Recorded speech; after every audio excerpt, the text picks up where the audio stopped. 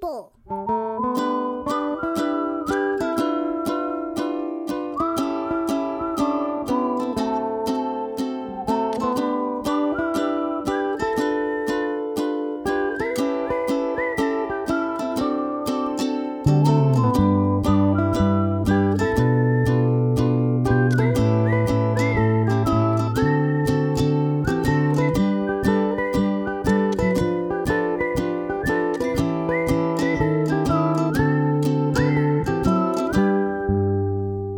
Hello, my friends, and welcome to No Normal People. I'm your host, Stephen Henning. And I am also that. Not Stephen, your host. I'm your host. And my name is Dixie Lee. Yes, and this is a podcast where we prove that the more you get to know the normal people in your life, you discover that there really are no normal people in your life. You know, you get this really weird glazed look right before you start recording. Do I? It's like the lights go out for a second. Yeah. Like you turn out the internal lights and then you start recording. You know what's happening is I'm inviting a new soul to inhabit this husk of a body. Like Sasha Fierce. A little bit, yeah. You're Beyonce. I gotta put my radio personality on. I invite Beyonce into my spirit Monday, whenever we record. Monday. Beyonce, be a part of me. Okay.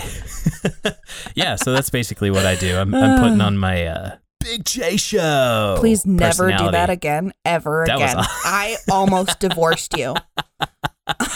What? You don't think I'm a shock jock personality type? No, you're not. Crazy Ira and the Douche. And the Douche. Should we beep that? No. I wonder if we should beep that. It's not an inappropriate thing. It's a device that you use to clean word. your... Okay, definitely bleeping that.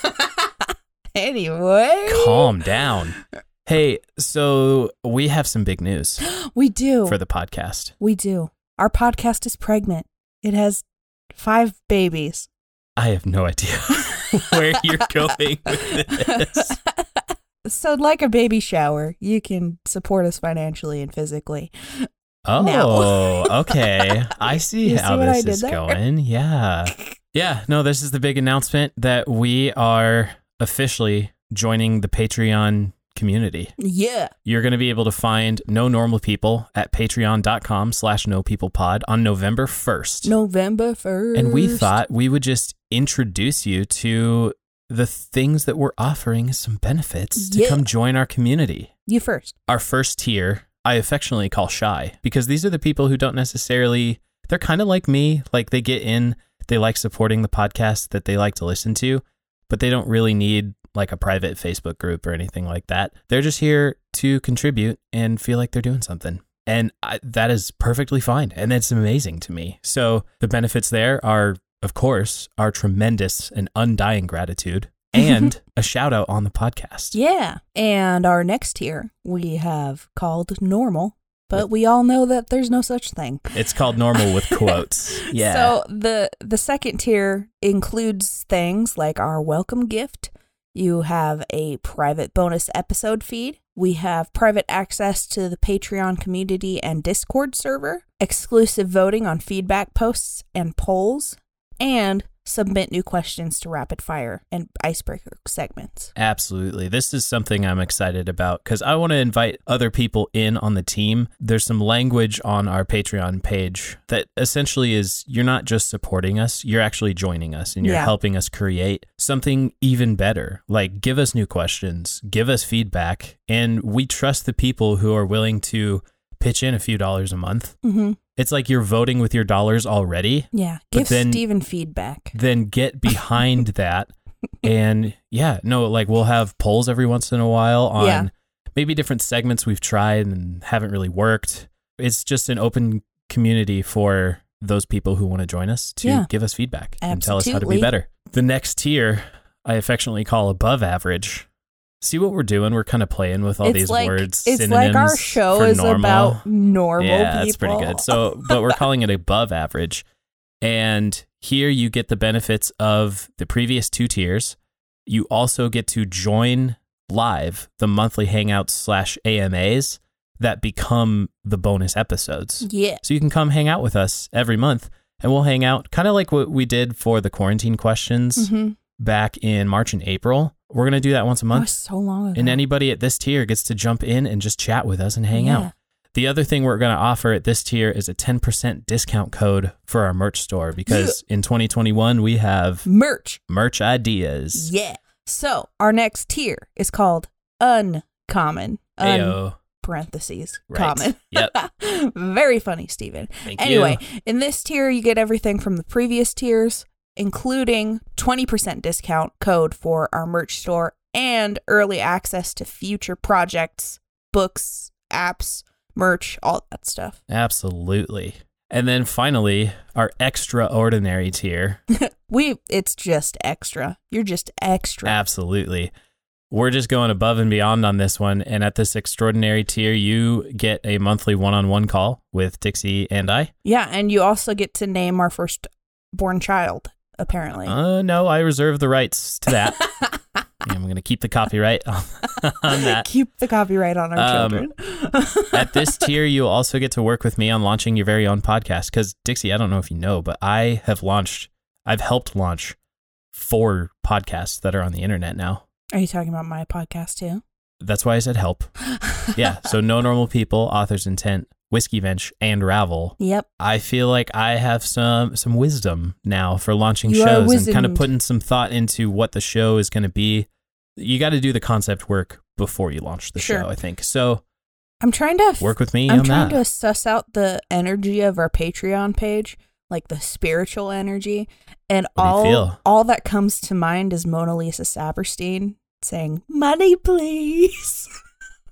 I think that's easy for any creator who's doing a Patreon for the first time to feel that way. I don't feel like we're doing that. I Money, really do feel like we're please. creating a podcast community for normal people Yeah, that's fair. to come join us, help create this show that is by and for normal people. Like, we're not famous celebrities. We weren't when we started the never show. will I be. doubt we ever will be.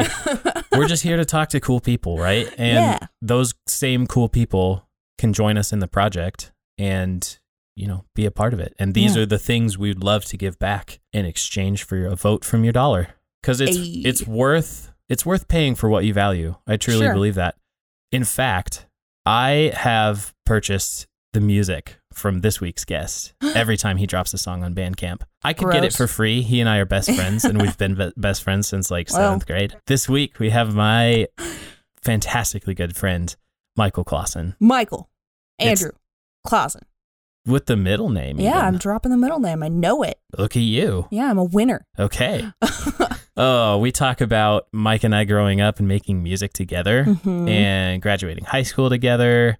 We talk about his passion for making heavy music, like making Yeah. the music he wants to hear in the world. He's a graphic designer. He just got his degree from MSU in Bozeman. Yeah. And he is a disc golf enthusiast like He I've also never met. he did the graphic stuff for your other podcast, Whiskey Bench. For the Whiskey Bench, yes, absolutely. Thank you for mentioning this. He does fantastic work. And his Instagram is Michael_Clausen_creates. Yeah. And go hit him up if you need some freelance graphic work. And he plays guitar like All a the time. beast. It's amazing. Enough of us talking about it. Let's just get to the interview, shall we? Here's Michael.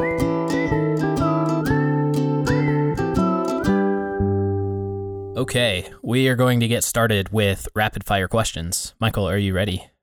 I am. Instagram or Twitter? Instagram. Oceans or lakes? Lakes. Rain or sun? Yes. Sun. Yeah. Sun. Okay.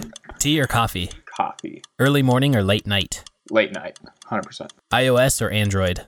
iOS. Marvel or DC? Marvel. Big party or small gathering? Small gathering. Cats or dogs? Dogs. Sunrise or sunset? Sunset. Laundry or dishes? Dishes. Sweet or savory? Sweet. Do you call it soda or pop? Soda, I think. Hogwarts or the Shire? Shire. Passenger or driver? Driver. Pizza or tacos?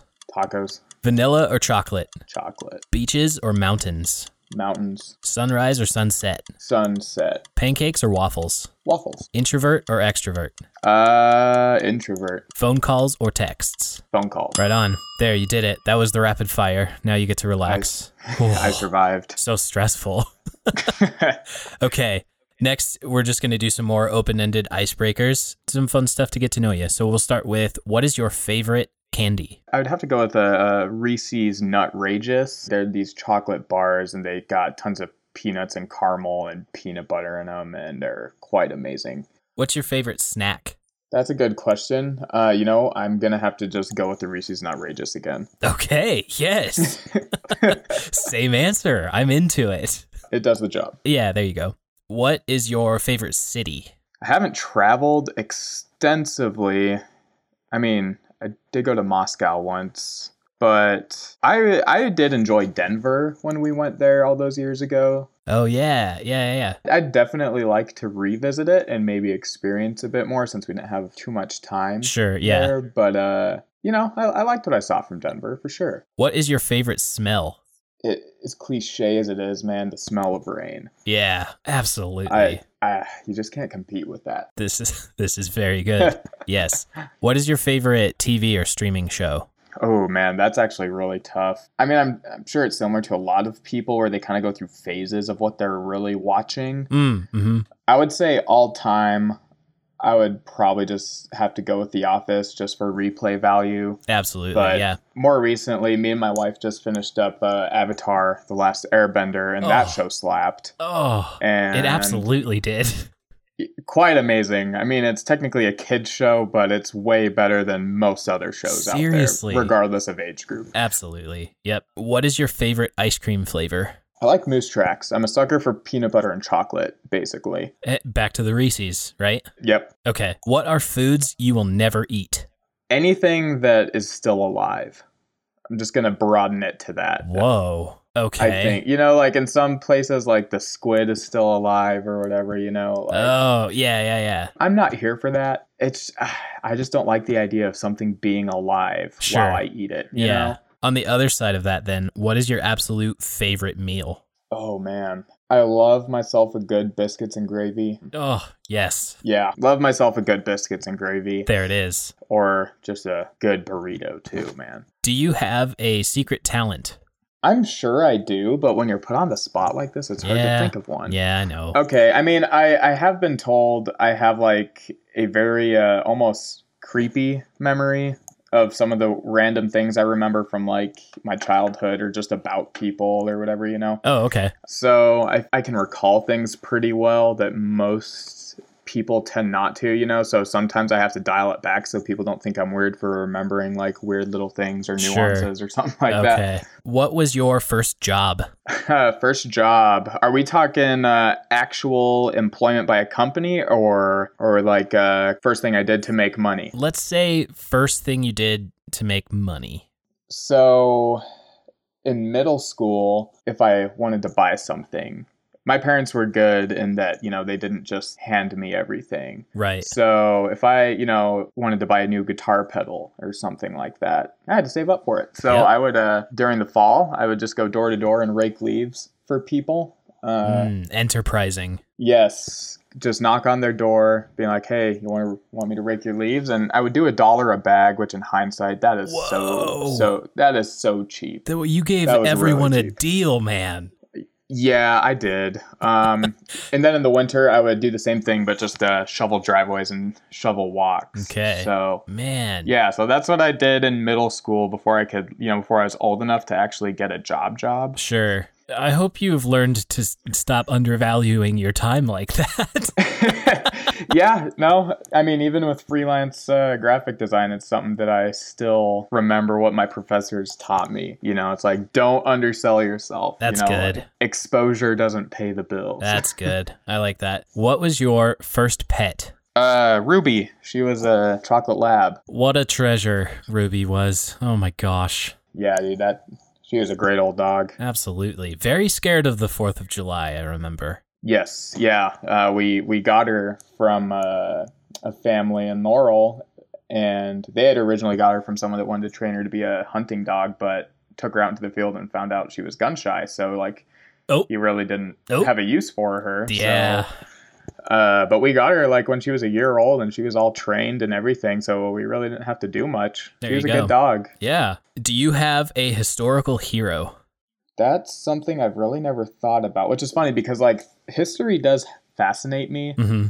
I think as you get older, you start to learn more about who the people were that you learned about in school, Mm. but you start learning all those like not so savory facts about Yeah, people. the and you're ugly like, oh sides. man, yeah, exactly. It's like, these, maybe I shouldn't have heroized Christopher Columbus as a kid or something, like Yeah. things like that. Like, Okay. but as far as heroes go, man, again, not to sound cliche, the Apostle Paul fascinates me, just like with his past and the transformation that happened into yeah, it, like yeah. that before and after aspect of his life. Absolutely. So yeah, I think, if there's anyone that's great to learn from, he's one of them. What is the worst fashion trend you've ever participated in? Straightened hair, V-necks, and really skinny jeans. Oh, yes. Yeah, man. There it is. 2008 to 2011 Mm-hmm. metalcore scene. Yeah. Oh, yeah, like Attack. Prada, those. Yep. What is your biggest pet peeve? Being late. I don't like being late to things. Oh, yeah. Also, kind of flip side of that is I hate making people wait on me. I like that. That's nice and that's consistent. Like, you don't like being late, but you're keeping in mind the impact you're having on someone else, and that's why it makes you frustrated. Yeah. Okay. Obviously, you can't be on time for everything, and people are going to be waiting on you. So it's also like a patience tester. Yeah. So at certain times, Sure. If you could have one superpower, what would it be? Fly. I think that'd be pretty dope. Flying. I like it. It's Yeah. low impact, but you get to enjoy yourself. Yeah, nothing with like knowing people's thoughts, man. That's too much. That's asking for too. Yeah. That's just too invasive Right. too, man. Do you remember your first live concert you attended? Yeah, it was Disciple at Harvest Church here in Billings. I think it was in like 2005. They were with Stellar Cart and Falling Up and Cutlass. Oh, what a classic. Dude, right? I like how you say Disciple, but it was Cutlass that was headlining. Yeah, But- Cutlass was the But you headliner, were there. but We all knew you were there. I went for Disciple. Yeah, man. I wanted to rage. That was a good rager. I liked that. Okay. Would you be able to choose the best live concert you've attended? Oh man, that's really good. Because obviously we've been to many concerts Of course. together. Yes. And so I think my favorite one was oh man, dude, it is so tough. All right, it's a toss-up between the Trilogy tour with Silent Planet, Currents, and Vent Animate. That was February 2020. Yes, right before shutdown. Yep. I'm very fortunate and glad that we were able to experience Yeah, that. in the before times. Yeah, right. That concert was just awesome, mostly because we'd seen Silent Planet before, but we hadn't seen, Invent Animate or Currents before, and both of them just absolutely blew me away. The small stage setting Yeah. is what I love, Right. better than big arenas. Okay. So it's kind of a toss-up between that concert and then when we went and saw August Burns Red, Era, Silent Planet, and Make Them Suffer in Colorado Springs. Yes. Yep. Because you had like arena. Well, I guess August Burns Red they're definitely a big venue caliber band, But they were doing small venue tour that year. exactly a small venue tour. So you still no separation, between crowd and stage. It was very good. Yeah, that was also an amazing concert. That was 2016, I believe. I think you're right. Yeah. Would you be able to narrow it down to one favorite band? All time August Burns Red. Excellent. Yep, no other band has just stayed as consistent for so long and true to their sound as them. Yeah. And just they're all super musicians, Right. And I think it's awesome. Love it. What was the first album you bought with your own money? It was Pressure the Hinges by Haste Haste the the Day. Day. Wait, no. Actually, I take that back. Oh man, I don't remember if it was my own money or not. But in second grade, I got Alien Youth by Skillet. I don't remember if I bought it with my own money though. So yeah, we'll go with Pressure the Hinges by Haste the Day because I know for a fact I got that with my own money. Excellent. Oh boy, this is a new icebreaker I've been asking. Okay. Who would you call your best friend? That is a hard It's a weird question for me to ask you, right? Yeah, that is a weird question for you to ask me. Specifically you and me. Right? That's rude. No pressure. No. This is interesting because like if you were to ask me before I moved to Bozeman, hands down I would have said you. And it's like one of those things where it's something I've thought about a lot. As people like move, like when I moved to Bozeman, there's obviously some form of contact is severed, you know? Yeah, absolutely. And so it's like during that time, people change. But you also, you know, I'm sure you met plenty of other people. I met new people. Of course, yeah. So I think for history's sake, it's you. And then in a more recency's sake, you met Caleb. He was, you know, in my yes. groom's fella. Yep. Groom's fella. Caleb, if you're listening, shout out. Absolutely. Caleb, yeah, I became friends with him in college, and Yeah. he was a really good friend to have. Fantastic. I love it. I'm sorry to put you on the spot like that, but that was a new one I had in the list. I was like, oh, I didn't think about this. The implications. Oh, no. Yeah, right. Okay. To date, what would you consider your proudest achievement? Man, there's a lot of different directions this could go. I think I'm proud, and I don't want to sound prideful, but I am really happy that I graduated college. Mm-hmm. And now very thankful that I graduated college with everything that's going on, because I hate online classes. I just can't learn that way as well. Yeah. So I'm glad that I got out while I could. And then this isn't even a proud thing, but I'm just very happy that I met Kate and was able to marry her. Okay, last icebreaker here.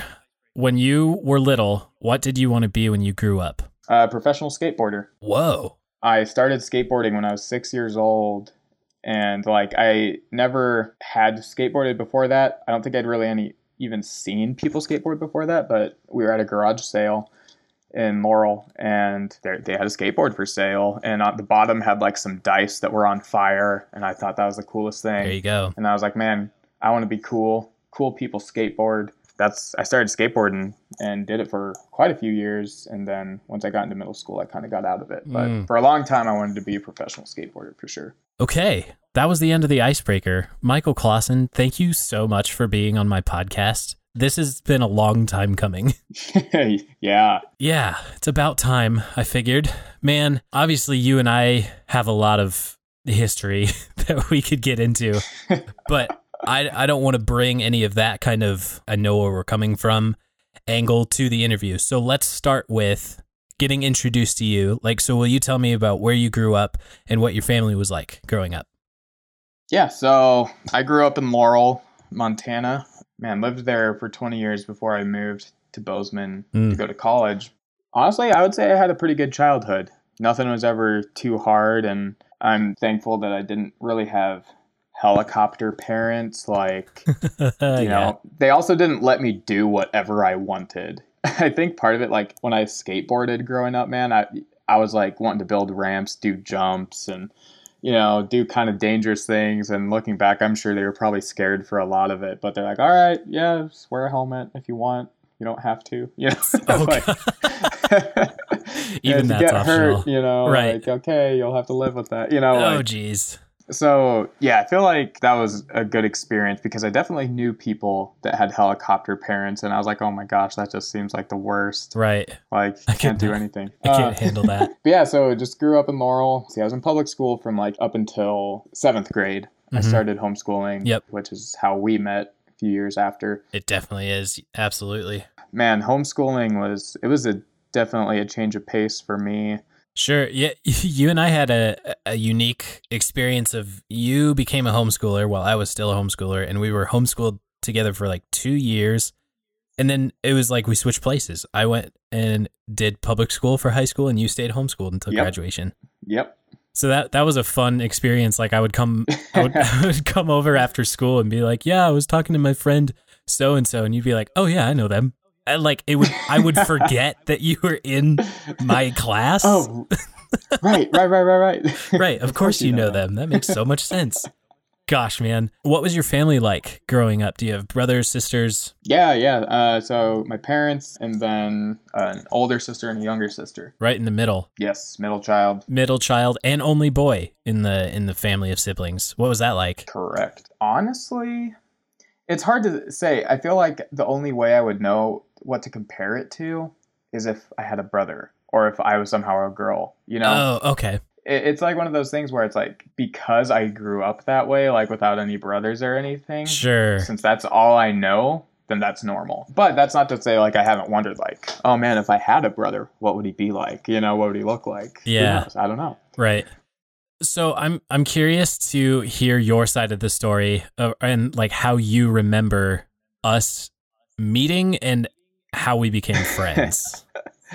Yeah. So I know your story, your side of this. Yeah. And I don't remember anything from that side, which is kind of funny saying I had like a good memory earlier. Super Frankly, memory. I don't remember that. What I do remember is like, I remember seeing you were hanging out with someone a lot, and I was like, oh, this guy's probably a nerd. Yeah. I'm not a nerd. I used to skateboard. I'm cool. Yeah, right. I listened to heavy music. And then I remember one time at church, you were talking with this person about the band Red, and boom, that caught my ear, you know? Oh, okay. Like, that's when I was like, wait, he likes like rock and, you know, like music with some screaming in it? Right. Have I misjudged this guy? Mm. And then how we really became friends, my parents went to San Diego for just like a trip, may have been an anniversary trip for them, and they needed someone to, you know, watch me. And so my mom apparently hit up your mom, and I stayed a weekend at your house, and the rest is history. The rest is history, and I still have never figured out the calculus between our two mothers. Like, I'm sure they were friends before your mom asked my mom about it, but the fact that like you and I barely knew each other, also like we were both like, that guy's kind of a loser. I don't know if I want to hang out with him. Yes, we both thought that about each other. Yeah. For very different reasons. Right. So like the short side of my story was I remember in 5th grade we were doing like a sleepover for like our Sunday school. Like we were just about to be youth group age, right? And we did like a sleepover in the church annex, and that was the first night I ever dislocated my knee. I have no idea how I did it, but just a weird standing move while we were playing dodgeball, and that did me in. So I was like limping around the rest of the night, and we were all spread out on our sleeping bags just in that central room. And then you and our friend Josh started getting into some shenanigans and like chasing each other around in the dark. And you see it, and you like full on stepped on my bad leg. And that was my first impression of you. I was like, yeah, well, I don't like this guy now. And then it was like 2 years later that my mom was like, oh yeah, that Michael Clausen kid is going to stay with us for like a week. I was like, what? Oh, okay. Surprise. Ta-da. Yeah. So it was weird, but I'm so glad it happened for whatever reason. I feel like it's a classic two friends meeting story that you hear about. Right. When it's just like, oh, I thought that person was such a dork and a loser. Well, I thought that person was such a dork and a loser. Yeah. And now we're friends, you know? Yep. Now we're friends. And it was bonding over music. I remember that whole week we were listening to music and like suggesting different bands for each other. Mm-hmm. Oh man. So let's talk about like this high school age for you. You said you were homeschooled starting in 7th grade. What kind of things were you getting up to? Like where were your interests kind of finding themselves? Well, in middle school, so I think historically, I don't know if it's like a personality trait or whatever, but like I would get really into a hobby and then just like do it all the time. And then if I started to get bored with it, I would just kind of detach myself from it and be like, all right, let's find something else, you know? So like from kindergarten to 5th grade, it was skateboarding. Mm-hmm. During that in 4th grade and a little into 5th grade too, I got really into drawing and art. 4th grade is also when I started learning guitar, just taught myself. Nice. Then in 7th grade, I got really into soccer. We had just an OG Xbox. We got FIFA 06, a soccer game for it. And me and my dad would always play it. We had a great time playing that. And then I was like, man, if a soccer video game is this fun, like I bet actual soccer is really fun. And then I got really into soccer, had a great time playing it, had like a goal in my backyard that I would like practice shots on, you know. Nice. And then I think that's when, after I kind of got, you know, bored with soccer, that's when I kind of circled back around to music. Cause like, you know, I had played guitar every so often from that. Yeah. And I'm sure we'll talk about this a bit later, but I remember you encouraged me to play bass. You're like, dude, you should play bass. And I was like, okay.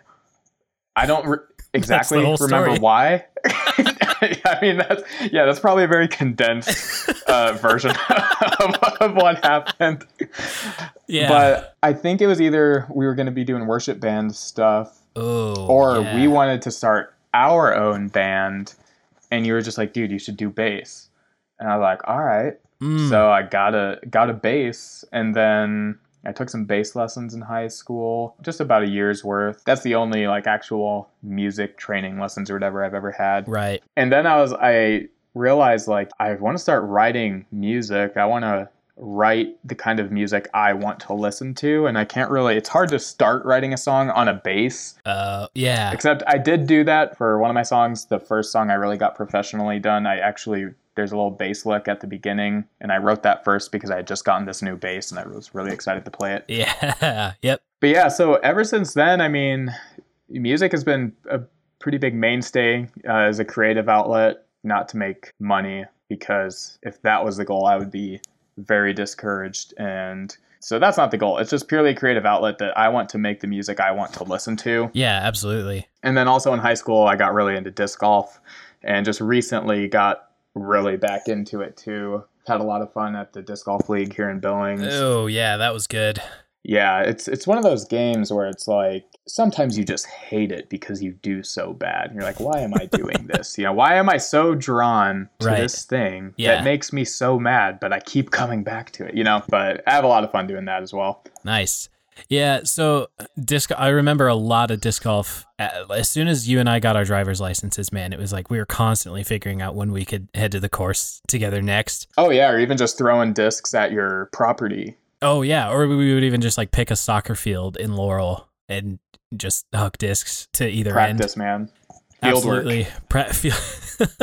Field work is good. But so what I had written down here for music, especially, this was all in high school. Like I don't know if you realize it, but we were so involved in music together. So I do think the bass encouragement came because I was starting to get into the worship band at the youth group, and they were like, "Hey, we need a bass kid," and I was like, "I know just the guy."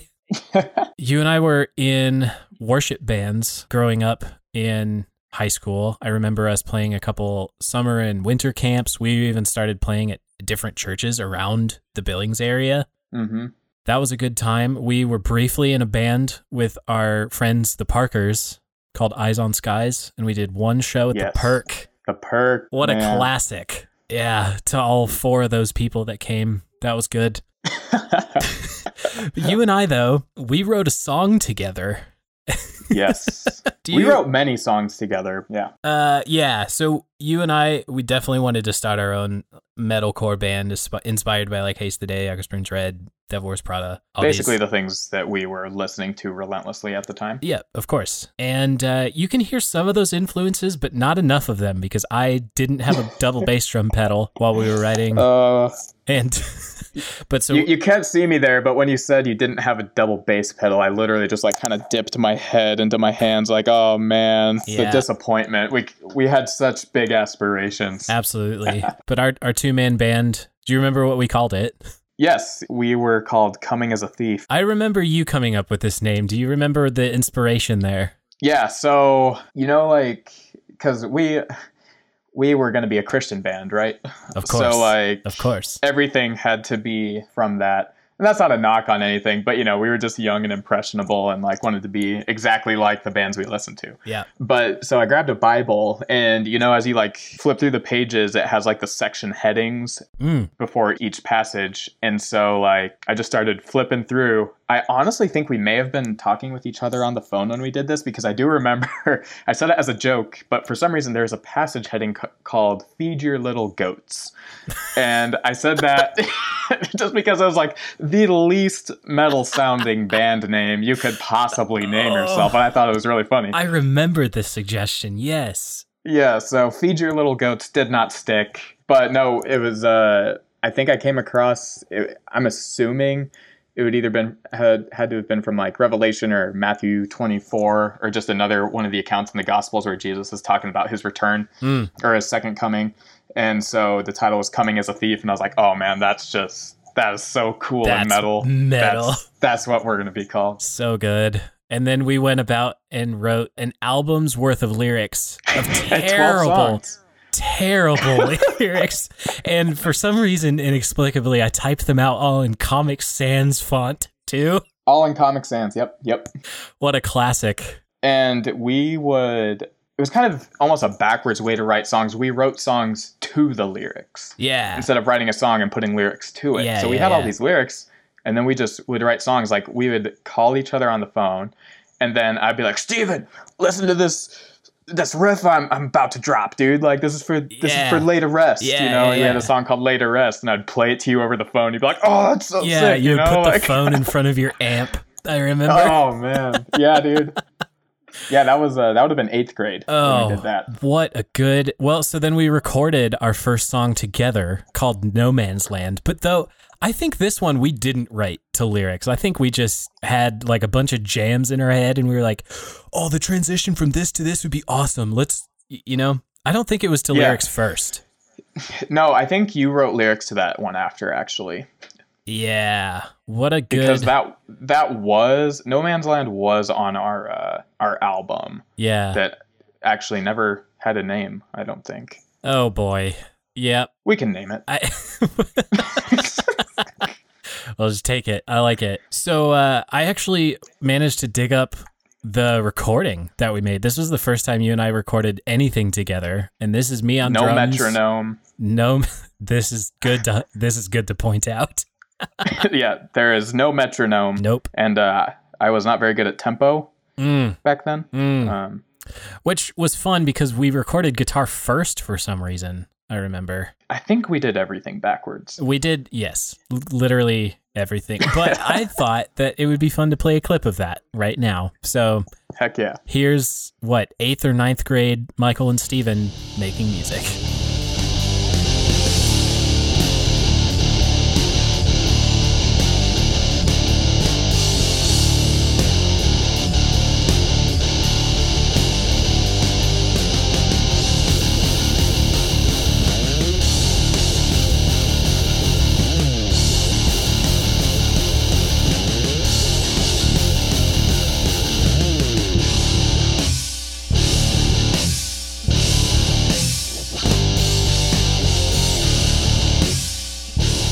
What a jam we created there.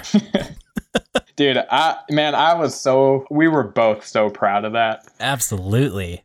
I remember we burned it onto a CD and then we got in the car and we're just like, oh yeah, just rocking out to our music in the car and your mom driving us and we're just thinking we're rock stars and she's probably like, oh my gosh, these guys don't know what a metronome is. Yeah. Well, it was one of those things too where it was the first time anything that we made.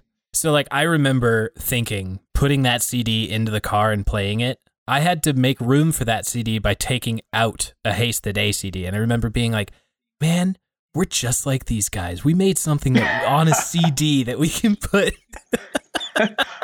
We're going to get signed to Solid State Records. Yeah. Well, and it's the same. It's honestly the same feeling I get when I pull up my podcast app and I see this podcast in my feed. I'm like, that's something I made next to something someone else made.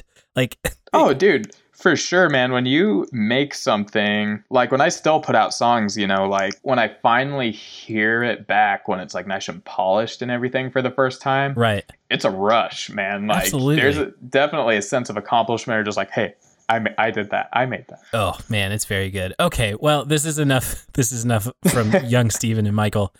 I guess the highlight here was you and I graduated the same year, and we threw a joint graduation party together. Yes. Which was fantastic. Yeah, we got Taco Bell to hook us up with a ton of free sauce because I was a regular at the Taco Bell in Billings at the time. Boxes full. Yeah, and they liked me, and so my mom went in and was like, hey, you know this guy? And they're like, oh yeah, we know him. Yeah. Can I get some hot sauce? So I'm like, okay. I think that box of hot sauce lasted us 2 or 3 years. Yeah, we had a lot of sauce. Okay. This is enough of me talking though. So after high school, Talk me through what your life was like leading up to moving to Bozeman for college. Yeah, so moved out of my parents' house, had a roommate. Spoiler alert, it was you. Ayo, first roommates. Yes. First roommates. Oh. So yeah, in Mitch's basement. Yep. By then, I had been working at Ashley Furniture for maybe a little over a year at that point. Mm-hmm. So that's the first real job I had. And then Mitch got married, and then we moved into Kyle's house with our friend Justin. Had some good times there, and man, so leading up to Bozeman, man, that was a very, very interesting part of my life. Mm-hmm. Beforehand, man, I think I was just really prideful, and going through what I went through, I guess, leading up going to Bozeman, and even in Bozeman, Mm-hmm. I went through a phase of, well, not a phase, I don't want to say it like that, a season, that's a better word. Sure. A season of pretty bad depression, and I still think back to that time in my life and just think like, man, like I don't recognize that, like, like that. It's almost surreal to think about. Oh, wow. Yeah. Looking back, where every day was basically you're staying mad every day and angry every day.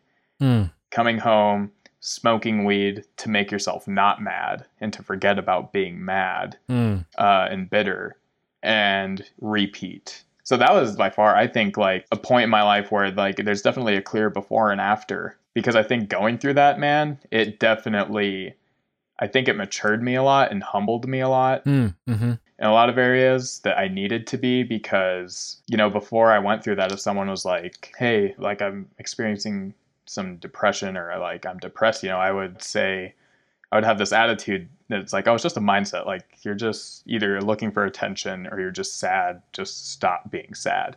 Which that's like the worst thing you can say. That's not going to do anyone any favors. And so having come out of that, because I always thought like I was immune to it. Like that would never happen to me. And then it did. Coming out of the other end, that's what really drew me back into following Jesus, because before all that I really wasn't, even though I like grew up in the church and everything like that. I think it's like one of those things where I was more riding on like my parents' coattails rather than my own beliefs. And that's not to discredit my parents. They're really awesome, godly people, genuine people. Yeah. But I think it was one of those things that forced me to pick, is this something I believe, or is this something that I don't believe and have just been saying I believe, Mm-hmm. So it was a pretty wild ride, mentally, emotionally, spiritually, I guess. But I think going through it definitely shaped me into a better person, but it's not something I would want to go through again, Yeah, absolutely. Like you've been through the fire. You don't need to walk back through it. Yeah, I'm sure there will be other fires to walk through, but, like there's a reason it's called a mental illness and not a mental attitude or something like that, Sure. Like, wow. Yeah. So let's talk about college. And I guess there's a couple lenses we could talk through in college. So let's just start with what you studied. I majored and graduated with a degree in graphic design. What got you interested in graphic design? So in fourth grade, when they do those things where it's like, all right, pick a degree. Like, what do you want to do when you're older, Wow. I picked graphic design just because I thought it sounded flashy. I was like, man, that sounds really cool. As a kid, I cared a lot about being cool. Sure. Or being perceived as cool. Right. I was like, dang, that seems kind of cool. Like graphic design, I don't really know what it is. It sounds cool. Never really thought about it again until high school. And my dad was, at the time, he was the sales manager at the Ashley Furniture here in Billings. Mm-hmm. And whenever they would start a new sale or offers or whatever, one day he just came home and was like, hey, you want to make an ad for us? I was like, what? He's like, yeah, we need an ad. We'll pay you $50 to do it. And I was like, whoa. Whoa. Heck yeah. $50? Gone are the days where it's $1 a bag of raked leaves. Oh, man. Yeah, we're rolling in the big bucks. Rolling in the big bucks. And so we downloaded a demo version, not even of Adobe Illustrator, it was a Corel Draw at the time. Oh, wow. And I threw together an ad and they ran it in the store, and like then after that I just started doing ads for them. And like looking back, they are not good designs at all. Oof. I know they're on Facebook, but I hid that album, so it's not public. Okay. Yeah. But I didn't want to delete it because it's like, man, it's that reminder, like, look where you came from. Absolutely. You did that and thought it was good.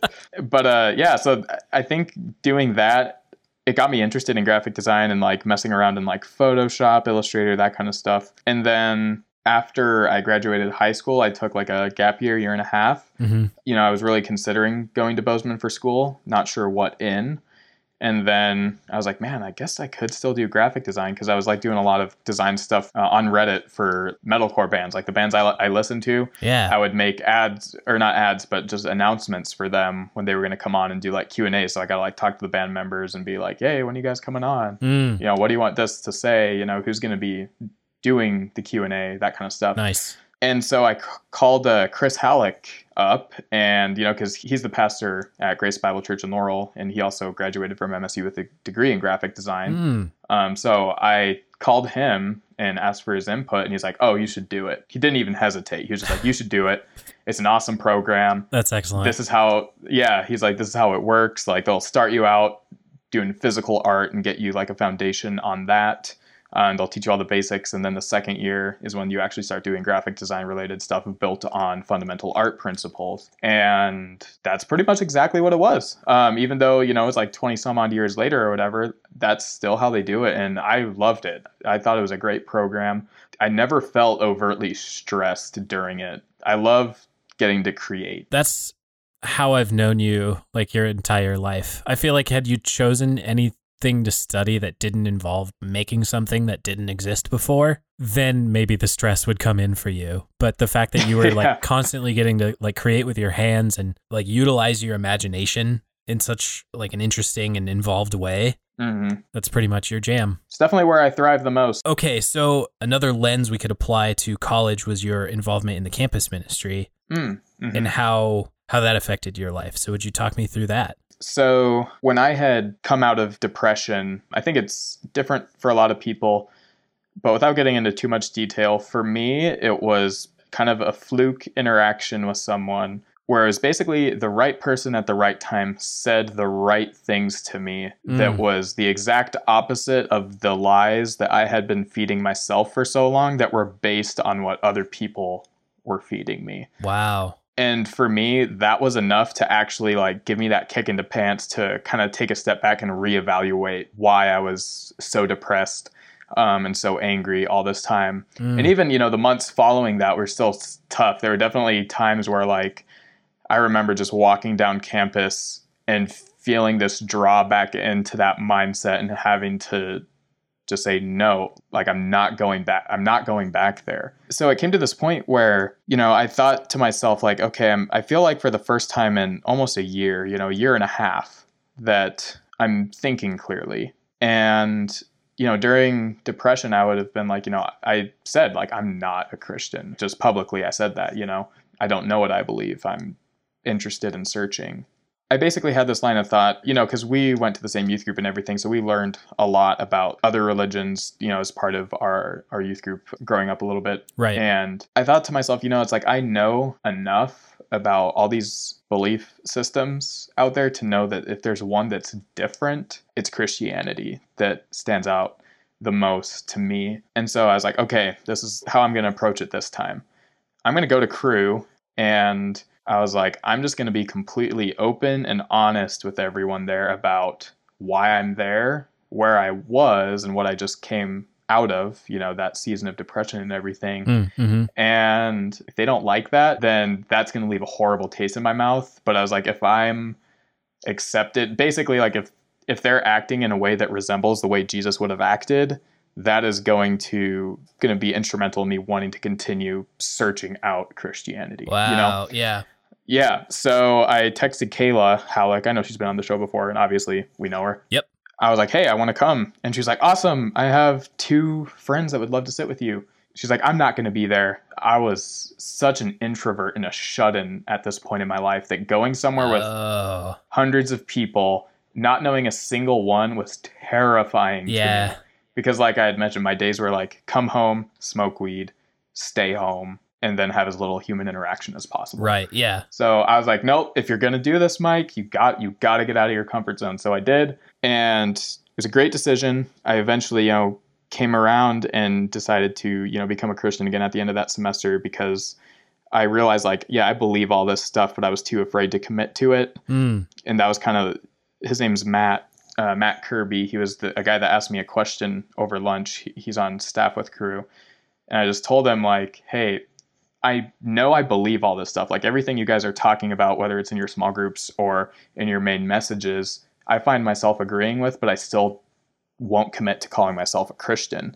And the question that he asked me was, what's holding you back? And that was the question that was just it made me really do some self-reflection. And it was this realization that when I was depressed, I felt like I had completely no control in my life. Everything was out of my hands. And now that I wasn't anymore, it was very tempting to be yes, I have control. I can do what I want and kind of fix things up myself. And I realized, no, you already tried to do that, and you ended up in the deepest, darkest spot that you never thought you would be. You became someone you weren't. Yeah. That was the question that really got me to just face the facts. And then, I went on a few mission trips with Cru. I did one in Lake Tahoe, which was more just leadership training and things like that. But there is also, Tahoe is an incredibly diverse place, just because people from all over the world of all different backgrounds, faiths, everything go there because it's freaking beautiful. Absolutely. The lake is awesome. And so it was an opportunity just to go out and talk to people and hear their experiences about faith, about life, that kind of thing. Yep. And then the next summer I went to Moscow in Russia. Wow. And I know you had Bridger on the show in the past. He was also on that trip with me. Yeah. And that was definitely a tough trip. We hit the ground running and we never stopped, but definitely opened my eyes to man, especially during that time, there's just so much political tension between Russia and America. But you talk to the Russian people and they're just nothing like that, and they wanted to emphasize that so much. They were just hey, we're not our government, we like America. We like you Americans. We're super excited to be practicing English with a Native American speaker, Wow. Yeah. And it's really cool to see because, obviously in America, I think every nation has stereotypes about them. Of course. Yeah. I think for Americans to Russians, it's the classic, vodka, stoic Russian, riding frozen tundra. Right. Exactly. And it's nothing like that, man. Russians were so warm and friendly. I will say the American stereotype, man, you can pick out an American in Russia, and I think this goes for other European countries too. We're loud. We are very loud people. Yeah. Everyone talks so quiet over there. And so how I'm talking right now is probably 3 times as loud as they would talk, That's something that Kayla Halleck mentioned on her episode too. She noticed, wow, going to South America, going to Europe, we're loud people. Yeah, dude, Americans are loud. But no, it was definitely really cool overall, just because people still want to love and get to know people, but depending on how you're filtering things and who you're filtering it through, aka a lot of it is the news and media, depending on how you go down that, but it can affect what the truth is, who people really are rather than how they're portrayed. And so I think going there was really good. Wow. To not let, stereotypes or just what our government says about Russia or what certain people are saying about Russia be the reality of what Russia was. Yeah. Yeah, absolutely. Wowzers. Okay. The final framework that I had in mind for your college experience was, this is where you met your wife.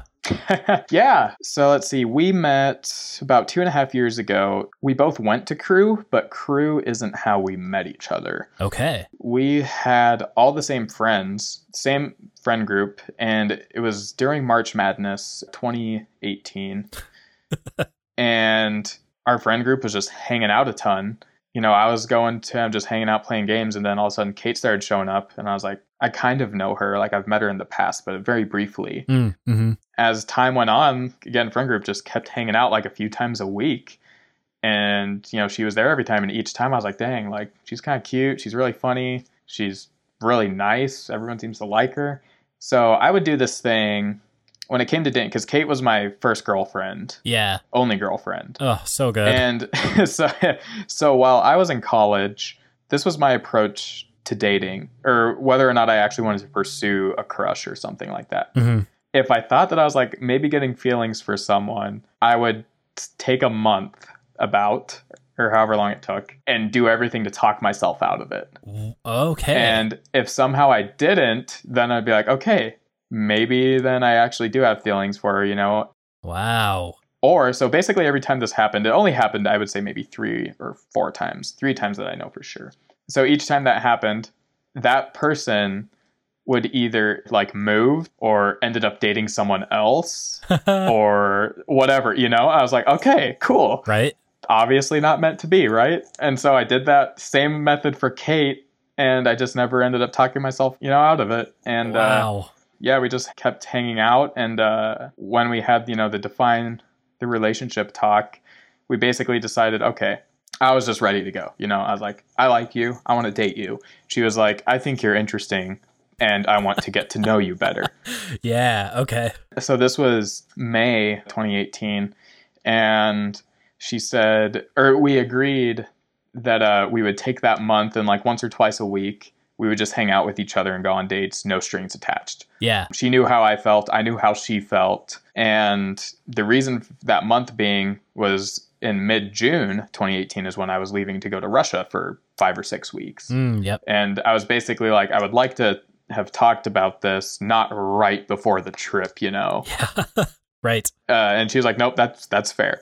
And so, yeah, we just spent that month like going on dates with each other, getting to know each other. And we revisited it at the end of the month. And that's, yeah, when we decided to start dating.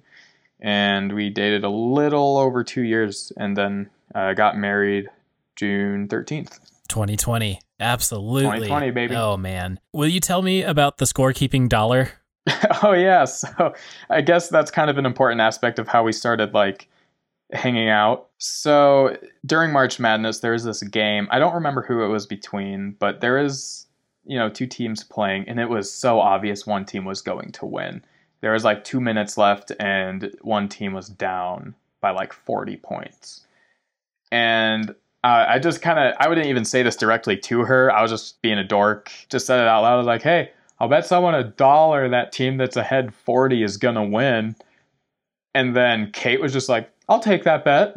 I was like, okay, what? You know, and then nothing really happened. Well, then, like maybe a week later, I don't know, we did a game night at her house. And jokingly, I was like, hey, you got that $1 for me? She's like, oh, yeah, let me go get it. And she actually went and got it. Nice. Nice. So then I had this $1. So then what it became is like a lot of our dates revolved around playing games. So like darts, pool, cornhole, you know, that kind of stuff. Right. So we would bet the $1 and whoever won would get to keep that $1 and then you would tally it. And so it was like you would keep tallies like it was basically a long game.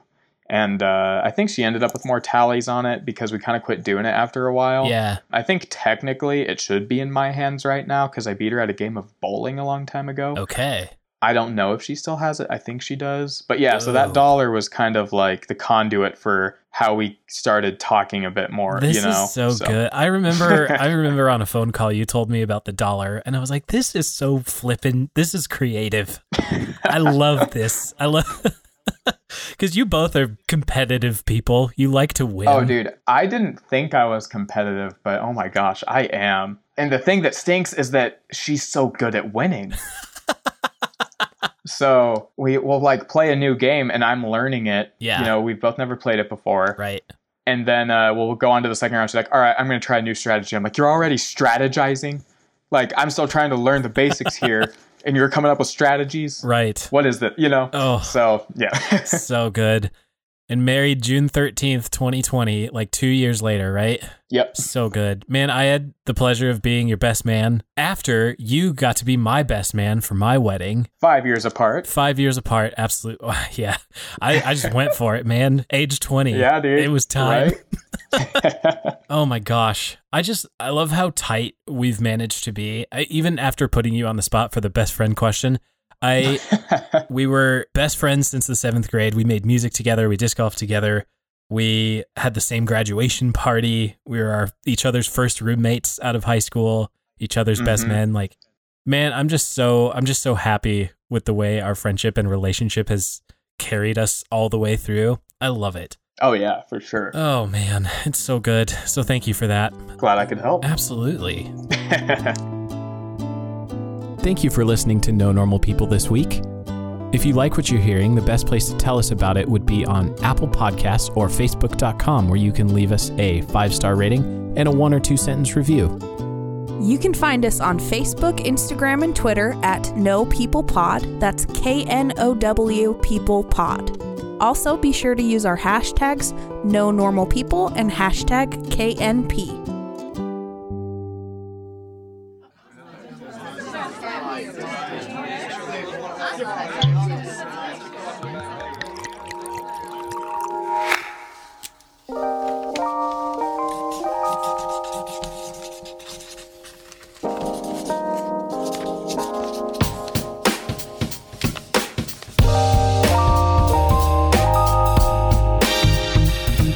Looking for a fresh twist on a classic concept?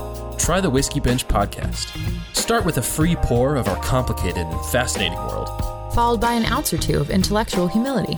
Add a dash of philosophy, politics, or current events. zest with fresh, spicy opinions. Garnished with shenanigans. Best served neat. I'm Stephen Torna. I'm Kat Dwyer. And I'm Stephen Henning. This is a podcast where we seek to graduate the understanding of our world beyond meme culture. We find that a well-rounded cocktail has a lot in common with good conversation. It's all about balance and complementary flavors. So join us every week as I present you with a new cocktail recipe paired with wide-ranging conversation. Follow us on social media at Whiskey Bench Pod and subscribe to the Whiskey Bench wherever you get your podcasts. Remember, always drink responsibly, and cheers to a fulfilled life with all its beauty.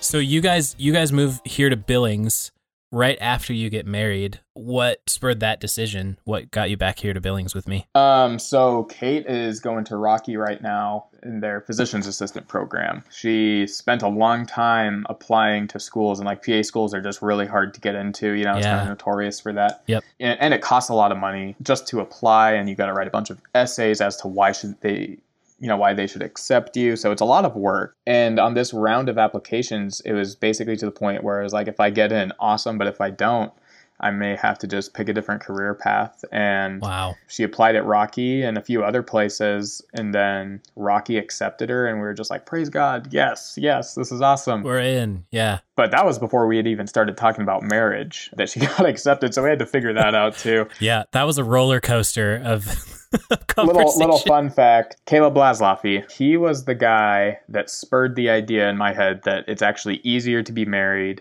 while you're in school versus waiting till after. Right. Because we were both going to wait and see, we'll see how PA school goes and then maybe decide to get married or put it off. And he was just like, I've actually heard it's easier because you're there all the time. You can help around the house. You can cook and clean, whatever. Like, it's not as hard to make time for each other. Right. And I was like, oh my gosh, all those reasons are so much better than any reason not to. So thanks, Caleb. Good on you, man. But yeah, so that's the main reason why we came to Billings. And I'm still working at Ashley Furniture in the process of updating my design portfolio to start looking for a job. But I got a few freelance projects I've been working on as well. Yeah, I guess that was my next question, what you do for work. So it's freelance graphic design a little bit while you're working at Ashley Furniture still. Mm-hmm. Yep. So good. Back to the being married and one of you in college kind of thing. I like to ask people about that on this show. And actually, usually when I ask, I have you guys in mind because I remember it being a big conversation between you and Caleb and then between you and me. Like you were kind of looking to do some fact checking the way. Yeah. Because Dixie and I were dating while we were in college. And we would both say like, man, it would have been so much easier. So what have you learned about being married with one of you as a full-time student? One of the things we learned really fast, Kate was like, honestly, like if we weren't married and we were like not living together, during this time, I don't know if we would be seeing, I don't know if we'd even have time to see each other because PA school is very demanding. It's intense. Yeah. Like you're not even allowed to have a job while you do it. Like studying and class is your job, basically. Yep. So we both learned really fast that getting married, going through it was absolutely the right call. yeah, I wouldn't have done it any other way. Yeah. So are there like intentional practices you guys have built into your life to make sure that you're making time for your marriage and also allowing her all the study time she needs? Yeah, basically, if she needs to study, I don't have any issues with it. Like, it's a big commitment, and we moved here to, so she could go to school and everything. So I was like, I don't want to do anything that hinders that. Yeah, absolutely. And it also works out because a lot of my hobbies are things I can do by myself, write music or disc golf. It kind of works out in that way that a lot of my hobbies can be done by myself while she's studying and everything like that. And if she has like a friend over to study with or something, I can just be like, all right, I'm just going to, go play a few rounds at Pioneer Park or something like that. Right. But we also definitely keep in mind just like having date nights and everything. So Saturdays, in our minds, it was going to be Mondays because she really doesn't have too much to do on Mondays. But typically it's ended up being Saturdays being like our night together. And I'm really thankful too, because our church we're going to is just starting a series about marriage during the pandemic and everything like that. So wow, excellent. Well, so we've come to my favorite part of the podcast where I pretty much just open it up and ask, what do you like to think and talk about when you have nothing else to think and talk about? Or like the generic version is, what are you passionate about? And I feel like we've already, pardon the pun, but I feel like we've already plucked a couple strings on like what you're passionate about. But where would you begin to describe your passions? Writing music and playing guitar. I just love it. I mentioned it earlier, but like, I don't do it for money or anything. I just do it because I want to write the kind of music I want to listen to, Yes. I love writing heavy music with like intricate riffs. I also love melodic atmosphere and cinematic, sounds and build-ups or whatever. Kind of like you would hear in a movie score or something like that. So I just try to write stuff that kind of incorporates both. I think what I really like about my music is it's kind of turned into also an expression of what I like learning just in my spiritual walk. Yeah. So like on my Bandcamp page, in the description, or I just go under the name Watcher. And Watcher exists kind of as a way to explore like the relationship between natural and supernatural through instrumental music. So cool. And so I love it because I can combine music, graphic design, because I design the artwork and everything for my songs. It's one of my favorite parts about writing a song actually is being like, all right, this is how it sounds. How do I make artwork that sounds like this or that looks like how this sounds? Whoa. Okay. So the only things that I really use to guide it, is the song name, and the song names all have meanings behind them. But I guess theologically, I'm very interested in just the aspect of the supernatural and just like this supernatural element that really permeates the Bible that I think we're kind of removed from, whether that's because of time. I think it's more so of the Western culture. And so I read these books by Dr. Michael Heiser. He's like a PhD in ancient Hebrew and some other ancient languages. And I believe he has like a master's in Near Eastern history. So basically, this guy knows the original language down to the grammar and everything, but also the historical context that they were dealing with. And so he wrote some books. He wrote one called The Unseen Realm, which is basically like deals with things like, why wasn't Eve surprised when the serpent started talking to her? Why does Paul refer to spirits in terms of geographical rulership, and where does that idea come from? Things like that. And he just breaks it down, showing like why they matter, and also why it's important not to try and look at these things that were written 2,000 and some longer than that, 2,000 years ago, through a 21st century lens, because we're not the original audience they were written to. So there's some things contextually that don't make sense to us that would have made sense to the readers. Yeah. And sometimes that takes a bit more digging and research to find out. But once you learn it, like, I have never had my mind blown more by that book and his book called Demons, where it specifically focuses on the powers of darkness in the Bible, but also just ancient cultures surrounding Israel at the time. One of the most fascinating reads I've ever done.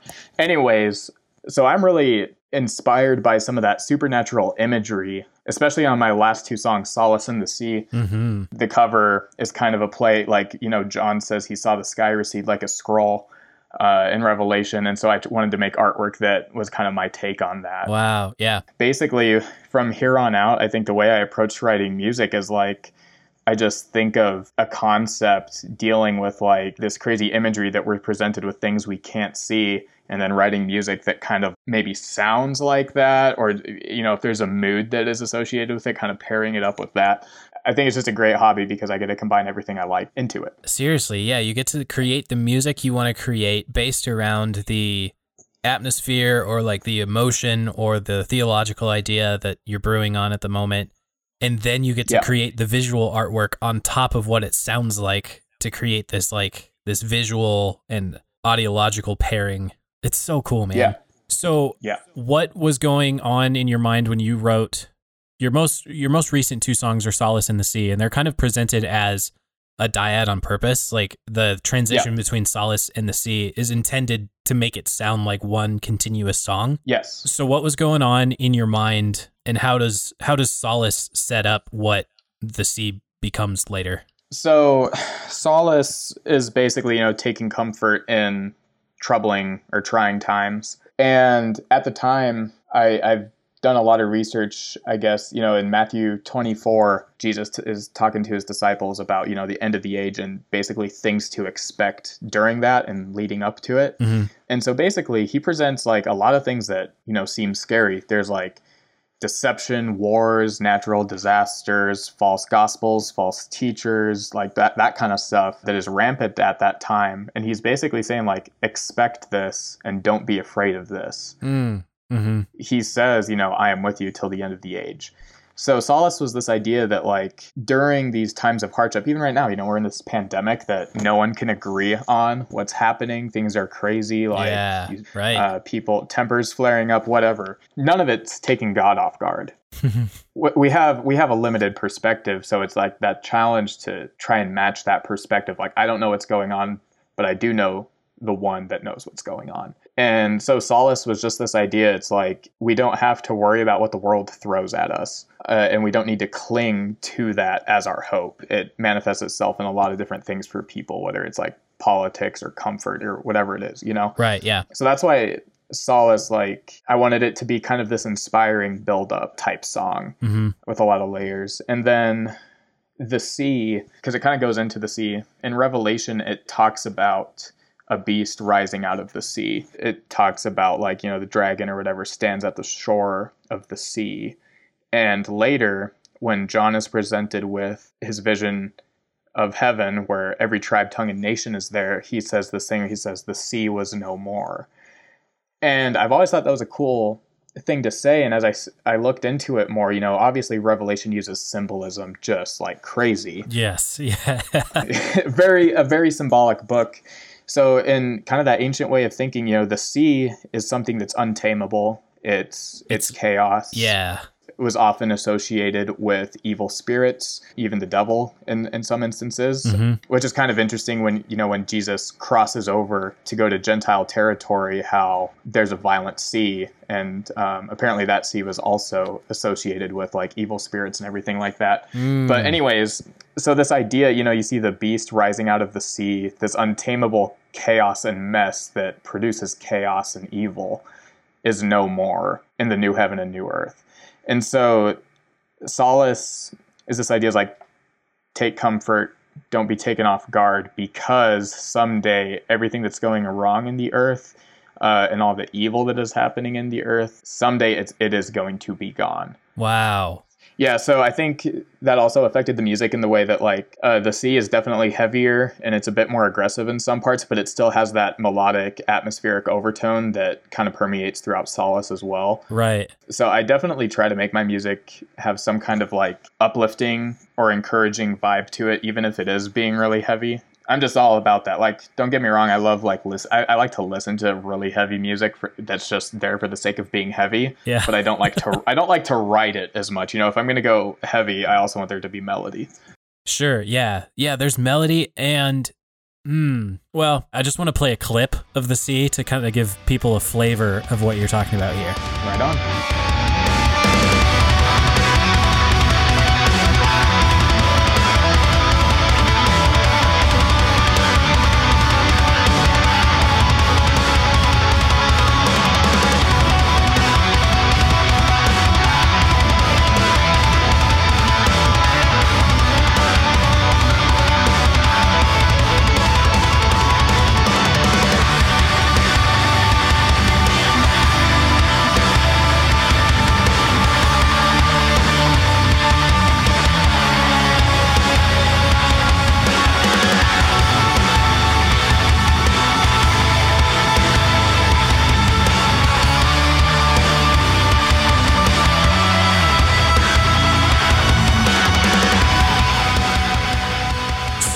Talk me through the decision to never invite lyrics and vocalists into your music. There's a few reasons. I think one of the biggest ones, I simply can't do metal vocals. If I could do them and I could do them well, I probably would have lyrics. So you mean you can't scream? Correct. Okay, gotcha. I don't have that voice control that Right. The professionals do. Man, it's so frustrating. I've tried it before, and I know, dude. I can't nail it down either. I wish. Yeah. It's like on my bucket list of like, be a metalcore screamer. Things to learn. Seriously. But I mean, I've gotten offers, people have been like, hey, like, do you need a vocalist? I'm like, oh, no. I think the other reason is like Watcher is just my creative outlet. I can't rely on graphic design because that's ultimately a job, right? Even though you are doing creative things. Sure. One thing I was told a lot by professors or just professionals is you don't want to rely on graphic design as a profession to be your creative outlet. Whoa. You can still use it as your creative outlet to like create the things you want to create, maybe in your spare time or something like that. Yeah. So for me, music is that creative outlet. It's just kind of like my thing. I've collaborated with some people on my song The Condition and 1.5, collaborated with a guy on piano. But for the most part, yeah, I just do it because it's kind of a creative outlet. And I don't know if I would be very fun to work with just because I'm so attached to what I'm making. There's that emotional attachment too. Who knows? Maybe someday that'll change. But for right now, I'm really into like post-rock music, which for those of you that don't know, that's just instrumental music that uses typical rock instruments, guitar, bass, and drums, but they don't follow a typical rock song structure. Yeah. And it's usually centered around like big buildups and atmosphere, creating kind of this ethereal feeling. So I basically try to combine things like that with metal music. And so my songs do tend to run longer than the average song, anywhere from like 4.5 to 7 minutes in some cases. Yep. Yeah, and I guess don't know if I touched on this, but the other reason I like it instrumental too is like almost to just like let your mind think, because I'll have the song name and the album art, and there may be a brief explanation as to the inspiration behind the song. But other than that, like, it's up to you on how you want to experience it, I guess. It's almost like create the movie to the soundtrack in your mind. Ooh. Based on what you're seeing and, a brief like explanation of the song or something like that. Tapping into the imagination of whoever's listening, like allowing their brain to do the work. Oh yeah, 100%. Man, that's so good. Yeah. Would you put anything under this drawer, or like, would you describe anything else as like a passion of yours? So, I mean, I love to disc golf. My groomsman, Caleb, he started getting into it like a couple months before I moved up here. So we played quite a bit over in Bozeman. And that reinvigorated my love for it too. Because I'd been playing it for a really long time, but like never really took it super seriously. And then like I just got really into it, like watching professional disc golf on YouTube and like form videos and everything like that, trying to figure out what I'm doing wrong. Yeah. So I think that's definitely a pretty big hobby of mine for sure. And I think, man, the other one, going back just theologically, you talked about like that supernatural stuff. I think too, what I'm really interested in is learning like what the early church taught and how a lot of modern traditions have veered from it. That really fascinates me. It's kind of the line of thought of, okay, so, this early church father was discipled by this guy who was discipled by the Apostle John, who was discipled by Jesus. What does he have to say about this versus these other guys 2,000 years removed versus what they're saying about it, and who do I think has a better say? Like Sure. A guy that's like the spiritual grandfather of the Apostle John, or some guy over here, And I've come to find, man, there's like, I'm still learning through it, but there's just a lot of things that are very challenging for me because I'm like, wow, this is like either the way they viewed this subject or that subject or whatever is very different than what's been ingrained in a traditional American, Western sense. Wow. Yeah. So I'm not sure like exactly where I land on everything when it comes to that, but it definitely is challenging, and it, gives me pause and really a lot of self-reflection on a whole lot of fronts. Which is the best work of theology, like turning inward and like really rooting out where your own beliefs come from. And like, is that actually rooted in something that's life-giving, or is that something we might be able to let go, or like, at the end of the day, we all kind of shrug at this. So can I really like build a ton of certainty around it? You know? Mm-hmm. You know, and it's like one of those things, like even Paul, you know, he commends the Bereans. He's like, hey, you guys, you know, you didn't just believe it because we told you. You took some time and searched it out for yourself. Yeah. You know? Yeah. You searched everything to see if what we were telling you was in alignment with that. Mm-hmm. You know, he commends them for that. So yeah, I think, yeah, you do have to take a step back and like really, you know, are there like certain pet doctrines or pet teachings or mindsets or whatever that we've adopted that are actually far from what was historically taught, you know? Wow. There's a book on my list that I want to read. It's called New Wineskins and the Simple Words of Christ. And it's basically written by someone who's kind of an expert in early church history, where he just kind of shows like the early church, like they took Christ's words very simply and they didn't leave a whole lot of room for like, you know, exceptions. I find that idea very fascinating. It's a book I want to read for sure. Okay, we've talked about a couple hobbies already. I wanted to talk a little bit more about disc golf. Let's do it. Dude, again, this was one of the sports you and I got introduced to probably 7th or 8th grade. We started playing with a couple high schoolers in our youth group at the time. And it's kind of been a through line for our friendship. Like a lot of our time together is spent out on the course. And I remember growing up and knowing that Tuesday night here in Billings was leagues night and being very intimidated by the leagues players. And now you went and joined leagues this summer, and I want to hear all about it. Dude, it's fun, man. There's never anything to be intimidated about. It's literally the same as when you're playing a casual round. Like you have great rounds and you have horrible rounds. Yeah. Like the last league thing was last Tuesday. It was the last one before they start doing the glow leagues at night. And, you know, I was like doing good in warm-ups. I was hitting throws. I was like, I feel good. And then I proceeded to shoot the worst round I had ever shot. Oh, no. I think par for the course is like a 54. And I think I was either upper 60s, maybe in the 70s. Ouch. I did horrible. And the only birdie I got on 18 holes was a hole I had never birdied before.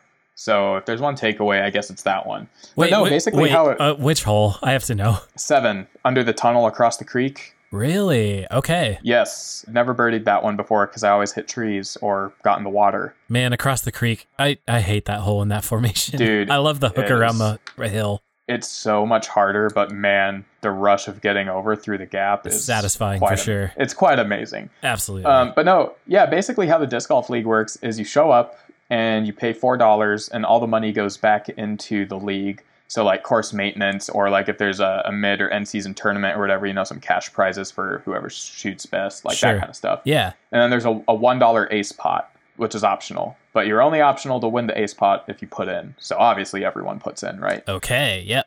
I almost won it a couple times. It got up to like over $300 by the end of the season. No one ended up winning it. Whoa, geez. My first night of leagues, I almost got a hole in one.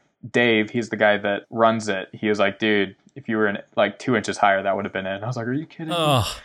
Yeah, and then I've hit basket on a few other ones. So close, yet so far. But yeah, so basically how it works is you have bag tags, and how you shoot determines your position, right? So for an example, when I went into the end of league tournament last Tuesday, I was tag number 8. The highest I had been was 3. I dropped down to 39 after that. Whoa. Okay. Oh, so your tag number changes per round or per night? Per round. Jeez. Okay. Or per night, I guess. Yeah. So you play 18 holes, and then at the end, everyone swaps tags. Yep. You put your tags out, and then whoever shoots best, you know, they grab a new tag, and then it just goes down. And sometimes you stay the same. Sometimes you don't. Okay. And so, yeah, no, it's a lot of fun. Like, everyone's super casual. I think, like, you know what you were saying when you were younger in high school? Like, you see those people with, like, huge bags with, like, you know, 25 discs in them. Yeah. And you're like, oh, my gosh, that person's probably really good. Yeah. And, you know, they're probably super serious. I'm just a filthy casual. You know? it's dude, it's not like that at all, man. Like, oh, okay. Everyone at leagues is super chill. Everyone has bad rounds. Of course, yeah. You know, and I've told you this before because, you know, you were like, I was like, Steven, you should join leagues. And you're like, I don't know if I'm good enough to yet. And I was like, oh, dude, you easily shoot better than some of the people at leagues consistently. Oh, you know, it's mostly fun to play with people. It's also a great way to learn because when you're playing with a group of 4 people that take it somewhat seriously, you can learn things from them. Be like, oh, like, how did you throw that and why did it fly that way or whatever, Right. you know? Talk me through why you chose that disc with that throw. Yeah. Okay, so speaking of learning from people, I saw on Instagram recently that you played around here in Billings with a pro. Yeah, so me and Kate, my wife, likes to come disc golf with me when she gets the chance. Yeah. And we've watched some videos from a guy, his name's Scott Stokely, and I didn't know who he was. Like, I just thought he was a YouTuber, but the way in his videos, he explains things very well, and you can tell he's been doing it for a long time. Like, he's a great teacher for disc golf. And so then I'm playing a practice round one day, and I finish the 9 holes up, and I'm going to play another 9 holes, and I see him at T-pad 1. And I was like, that guy kind of looks familiar. What? And then I got close. What? I got closer. I was like, oh my gosh, I recognize this guy from YouTube. And so I asked him, I was like, hey, this sounds like a weird question, but I was like, do you make YouTube videos? He was like, yeah, I do. I was like, I knew I recognized you. Me and my wife have watched your videos to like help fix some mistakes we were making in our throws. You know, he's like, oh my gosh, that's so awesome. I was like, yeah, like, can I play around with you? And he's like, yeah, dude, I'm just going to be like, kind of dinking around. I'm going to be throwing a few discs each hole, like, just practicing. He was on his way to compete in a tournament in Helena. I was like, sweet. And then, he does some throws. I'm like, oh my gosh, this guy is good. And I come to find out, so there are these people ahead of us that got a disc stuck in a tree. And he's like, hey, I have this like 12-time world champion disc. My buddy gave it to me. I don't know if what was his name? I don't remember his name. I actually don't know if there's a 12-time world champ. Maybe it was a 5-time, but either way, I think the name was Avery Jenkins. He won a few disc golf world champions. He's like, yeah, my buddy Avery Jenkins gave me one of his stamped like world title discs. He's like, do you want it? He just offered to give it to this guy that got a disc stuck in a tree. What? And I was like, oh my gosh, like what? this guy's big time. And then we're talking more, and he's like, oh yeah, no, I was sponsored by Discraft, in the 90s. Oh. He's like, now I'm going over to Europe to play with some old friends, and turns out like these people like own disc making companies, Jeez. over in Europe. And so I ended up shooting my best round ever, which I was really hyped on. That feels really good. Yeah. It felt very good. But then I get home and I look him up. I kind of find out he's like a runner-up 2-time world champion, and like how there's the PGA, the Professional Golf Association, there's also a Professional Disc Golf Association. And the PDGA website was like, yeah, Scott Stokely is probably the best player that's not currently in the Disc Golf Hall of Fame. I was like, what the heck? My gosh. So I was like, I go into that round thinking, it's like, this is just a guy that's really good at disc golf and knows how to teach it really well. A YouTuber, so yeah. So he makes YouTube videos. No, well, he is that, but he's also like legit, He's really good, and he had a distance record in the 90s. He held that for a little bit. Oh my gosh, man! And being sponsored by Discraft too, that's like gold standard for us. Yeah, for us that's like gold standard. I've gotten some flack for throwing only Discraft because I'm not sponsored. It's like, I don't care. Discraft is how I learned. I like their stuff. They make brand good discs. loyalty. I do have a mixed bag discs. with Innova and Discraft, and I get a lot of flack from you for that. But yeah, here we are. Yeah, you do. Here we are. Here we are. Yeah, and apparently he was like one of the first people to like actually be sponsored, So it kind of like changed the way people viewed disc golf. Like, oh, you can actually be sponsored, like, wow, make money doing this. Like, what the heck, So that was definitely a really cool experience. Yeah, he was just like, if you ever want private lessons, hit me up. I do like private video lessons. Like, that's how he makes his living basically, is he just does private video lessons with people. Oh my gosh. And gives them disc golf pointers and things like that. I was like, that's really cool. That's so good, man. Jeez. The one thing I wanted to mention about disc golf, especially as it relates to our historical friendship, is the morning of my wedding, I was so absurdly nervous, and you had the presence of mind in that moment and the wisdom to know Steven just needs to do something to get his mind off of it and engage his body somehow. So like we woke up at like 7 a.m. the morning of my wedding, and you took me disc golfing. Yes. And it remains, I mean, obviously a lot of big things happened during that day, but it was the best round I ever shot. And yep. It was that moment where I was like, Michael gets me. I trust myself in Michael's presence.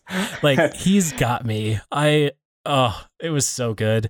That was a great morning because, it was like, there was like 7 of us, right? Yep. Like, it was your whole party, but even like, I know Mitch was there and like just, hanging out Couple too. extra like, guys. A couple of extra guys just slinging plastic 7 a.m. Man, morning of your wedding. it was so good. Gosh, it was the first time I actually beat you too, and you didn't Yeah. give it to me. At least that's what you tell me this many years. I didn't give it to you? Oh, yes. Yeah, I didn't let it happen. Right. Which, of course, we had to keep the tradition going. So back on your wedding day in June, we went and threw some of the hardest 18 holes I've ever thrown in Helena. Oh, man. That was a really fun course. But yes, that was brutal too Yeah. because Caleb lost 2 discs on one hole. On one hole. That was so sad. Lost 2 discs. That was a bummer. Well, fun fact, Caleb actually got married end of July and the tradition lived on. We went and played around the morning of his wedding too. Excellent. So, yes. yep. Everyone should disc golf the morning of their wedding. It really helps you Honestly, get rid of the nerves. Yeah, you should, It's amazing. There are no cons. Absolutely no cons. Unless, notwithstanding any injury, but fortunately that didn't happen to anyone. Which we probably should have thought through, but hey, it's disc golf. Yeah. Just don't stand in front of someone when they're throwing. Yeah, or don't walk into a hole, You know from firsthand experience, it is not pleasant to get domed with one of those things. Nope. Right square in the middle of my forehead. David and Goliath style, man. Yeah, it took me out. Dropped you. So good. Michael, are there any other hobbies you like to engage on a regular basis? I really like playing Super Smash Bros. This is a classic. Yep. This is also from a classic. Yep. Also something I was introduced to that by you. You're welcome. Thank you. You're a lot better at it than I am. Yeah, like I said, when I find something, I try to get really good at it, Deep dive. Yep. But in the grand scheme of things, I suck at Smash. Right. And then me and Kate have been getting more into board games. Both really like Settlers of Catan. We have an expansion that we haven't been able to play yet. And then as a wedding gift, someone got us this board game. We played it for the first time last night with some people we met at our church called Betrayal at the House on the Hill. And it is a really awesome game. It's a lot to explain, but there's 51 different scenarios how the game can play out once a certain thing happens. Jeez. It was a lot of fun. So I think there's we like board games. Sometimes it can be difficult to meet people that also, like board games because for some people, board games just aren't their thing. You know? Yep. We've been getting into that too. You are helping me become a football fan too. Sadly, Chiefs lost today. I'm doing a very bad job of being a football fan. I really tried. The last Super Bowl, man, I was hyped. I was hyped with you because, okay, so just tell me about your relationship to the Kansas City Chiefs. So, yeah, I'm a Chiefs fan, and we won a Super Bowl. Never thought I'd see it, but somehow we did. We got Patrick Mahomes. But I have some extended family in Kansas, and so there's that attachment. But growing up, I always watched football with my dad. I'd get home from church, get under the covers, and just watch football all afternoon. Mm-hmm. Loved it. My dad was a Cowboys fan, or is a Cowboys fan, and he's been a Cowboys fan since childhood. And, I was like, I don't know if I really want to be a Cowboys fan. So I kind of went through some seasons where I tried out teams, none really stuck. And then I saw this, his nickname was the X Factor. His name is Dante Hall. He played for the Chiefs in the early 2000s, and he was an incredible kick and punt returner. Yeah. And another nickname was the Human Joystick because he threw some of the nastiest ankle-breaking jukes you'll ever see. And so I saw a highlight reel of Dante Hall, his catches and punt and kickoff returns, and I was like, I am a Chiefs fan. And from there, that's what did it. Got you sold. Yes, got me sold. And then, that was probably around 3rd or 4th grade. Little did I know that, there would be many dark years of... Many. Of many, many dark years. But yeah, man, I don't know. It's like one of those things. Like I played a little football growing up too, like flag football and little guy football. Yeah. But it's all. I think the reason I like football so much is just like growing up, like always like coming home when I was really little, you know, just like watching it. Or me and my dad would always stay up and watch Monday Night Football or college football. You know, like so. There's just a lot of like fun memories associated with it too. That's so good. I think too, just like seeing people like do insane feats of athleticism. Sometimes, you know, like sometimes you just see things you hadn't seen before and you're like, what the heck just happened? You know? Yeah. Many moments of the last Super Bowl come to mind. Oh my gosh. Jeez, dude. So after this Super Bowl, we were watching separately. You were in Bozeman, I was in Billings, but I was pretty much like live tweeting you, just like texting back and forth, right? Because I've wanted to be a football fan like my entire life. I was born in the Denver area, so like I felt pressure to be a Broncos fan for most of my life. And then just pretty much in high school, I just kind of accepted the fact that I wasn't that much into sports. And I'm still doing a pretty bad job of being into sports. But after that last Super Bowl, you gave me permission to be a bandwagon fan of the Chiefs. I remember your terminology. And I'll give you get a pass because you expressed that you wanted to be a bandwagon fan before the Chiefs started making their comeback and it looked like they were going to lose. Okay. But you were just like, yeah, I remember, dude. You were texting me. You're like, oh my gosh, what a catch. You're like, hey, I think I finally am starting to get the appeal of this. I'm hyped right now. Yeah. Everyone is screaming at the TV. Yep. There's so much energy. Yep. I'm screaming at the TV. I get it. And then you're like, you know, is it too noob to become a Chiefs bandwagon fan right now? I was like, nah, dude, you're good. We're not. It doesn't look like we're gonna win this. Yeah. So I mean, it's not bandwagoning. You're like, welcome in, Steven. Well, it is bandwagoning, but like not in the they won, so now I'm gonna bandwagon. Yeah. It's like it looked like they were gonna lose, and you're like, nope, I still want in. I'm here for it. Yeah, see, because I asked you that because I feel like what I've been missing in being a sports fan is I've never connected over a team with anyone else. And I feel like me like asking you to help me become a fan, it's like another thing that you and I could have in common. We could talk about. I think that's always what I've been lacking. Like the people who I hang out with aren't really that much into sports, or at least it never comes up. So yeah, but knowing that you grew up with football and knowing that you could teach me, that's why I asked. Well, and I think too, dude, so straight up, it is one of those things, man, like if you know any other people that are like into football, it is such a good conversation starter. You can just be like, you know, like when I was working in Bozeman or even in Billings, you know, like in a warehouse, like typical guys, most of them really like sports. And so it's a great way to start to talk to people and like, you know, bond over something. Like you can just be like, you know, all right, so who do you, you know, like before the season starts, you can just be like, hey, who do you think is going to do really good this season? And who do you think is going to tank? Or who do you think is going to surprise us this, you know? And bam, you have just set yourself up for like a half hour of conversation with someone. Absolutely. You know, like if they're into it, like, yep. So one of my buddies texted me. He's like, dude, like I used that tactic. You were so right, man. That's like a surefire, especially if they're, you know, they actively follow it. Like it's a surefire way to have a conversation with someone. And it's like, who knows where it'll lead after that, you know? That's very good, man. Okay, so I'm conscious of the fact that we're nearing the end of our time here, so I have a couple closing questions for you. Right on. First, I'm curious, do you like to follow any particular morning or evening routines? Not really morning. I mean, I just get up and just go straight to work. Well, I make my lunch, then, you know, go straight to work. Evening, me and Kate, that's when we try to read our Bible and everything. We spend a day in Old Testament, and then the next day will be in New Testament, and we just kind of switch back and forth, you know, every other day. Oh, cool. And then as far as that, not too much. I mean, if it's nice out sometimes, like on my days off, I'll get up early and go play a round of disc golf or something like that. You know, I was doing that a lot in the summer before, you know, it was like almost 100 degrees every day. So I'd get out before it got too hot. This is a good call. Yep. But yeah, other than that, no, I'd say they're fairly normal. Nothing earth-shattering, I would say. Okay, then I'm curious to ask what you're currently reading. Ooh, so I mentioned it earlier, but yeah, I just finished up that book on demons, called Demons, actually, and it's about demons. It's in the title. Yep. It's in the title. The next book on my list that I'm really interested in, it's called Two Masters and Two Gospels. And then the subtitle is The Teaching of Jesus versus the Leaven of the Pharisees and Talk Radio and Cable News.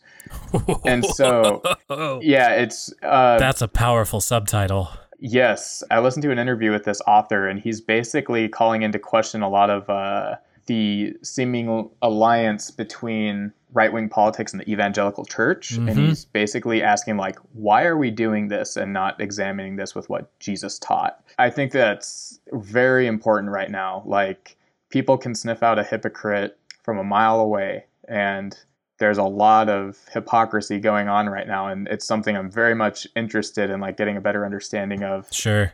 Instead of viewing faith through the lens of politics, viewing politics through the lens of faith first and then deciding on it. That's good. That's next on my list, just because it's very timely, but also I think it's challenging kind of a status quo, and that also interests me. Absolutely. Man, that's good.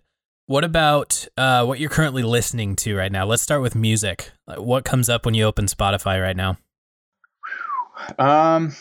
Well, I don't really use Spotify that much. I am starting to. Okay. I generally use iTunes because I'm one of those people that likes to buy my music. Yeah. I had been listening to a lot of August Burns Red, no surprises there. A lot of Era recently, a lot of Currents. I found this really awesome, it's kind of in the vein of, it's not as heavy as what I write, but an album called Point of View by Distant Dream. Some really awesome atmospheric, like instrumental metal-ish music. Okay. Highly recommend. Awesome guitar work.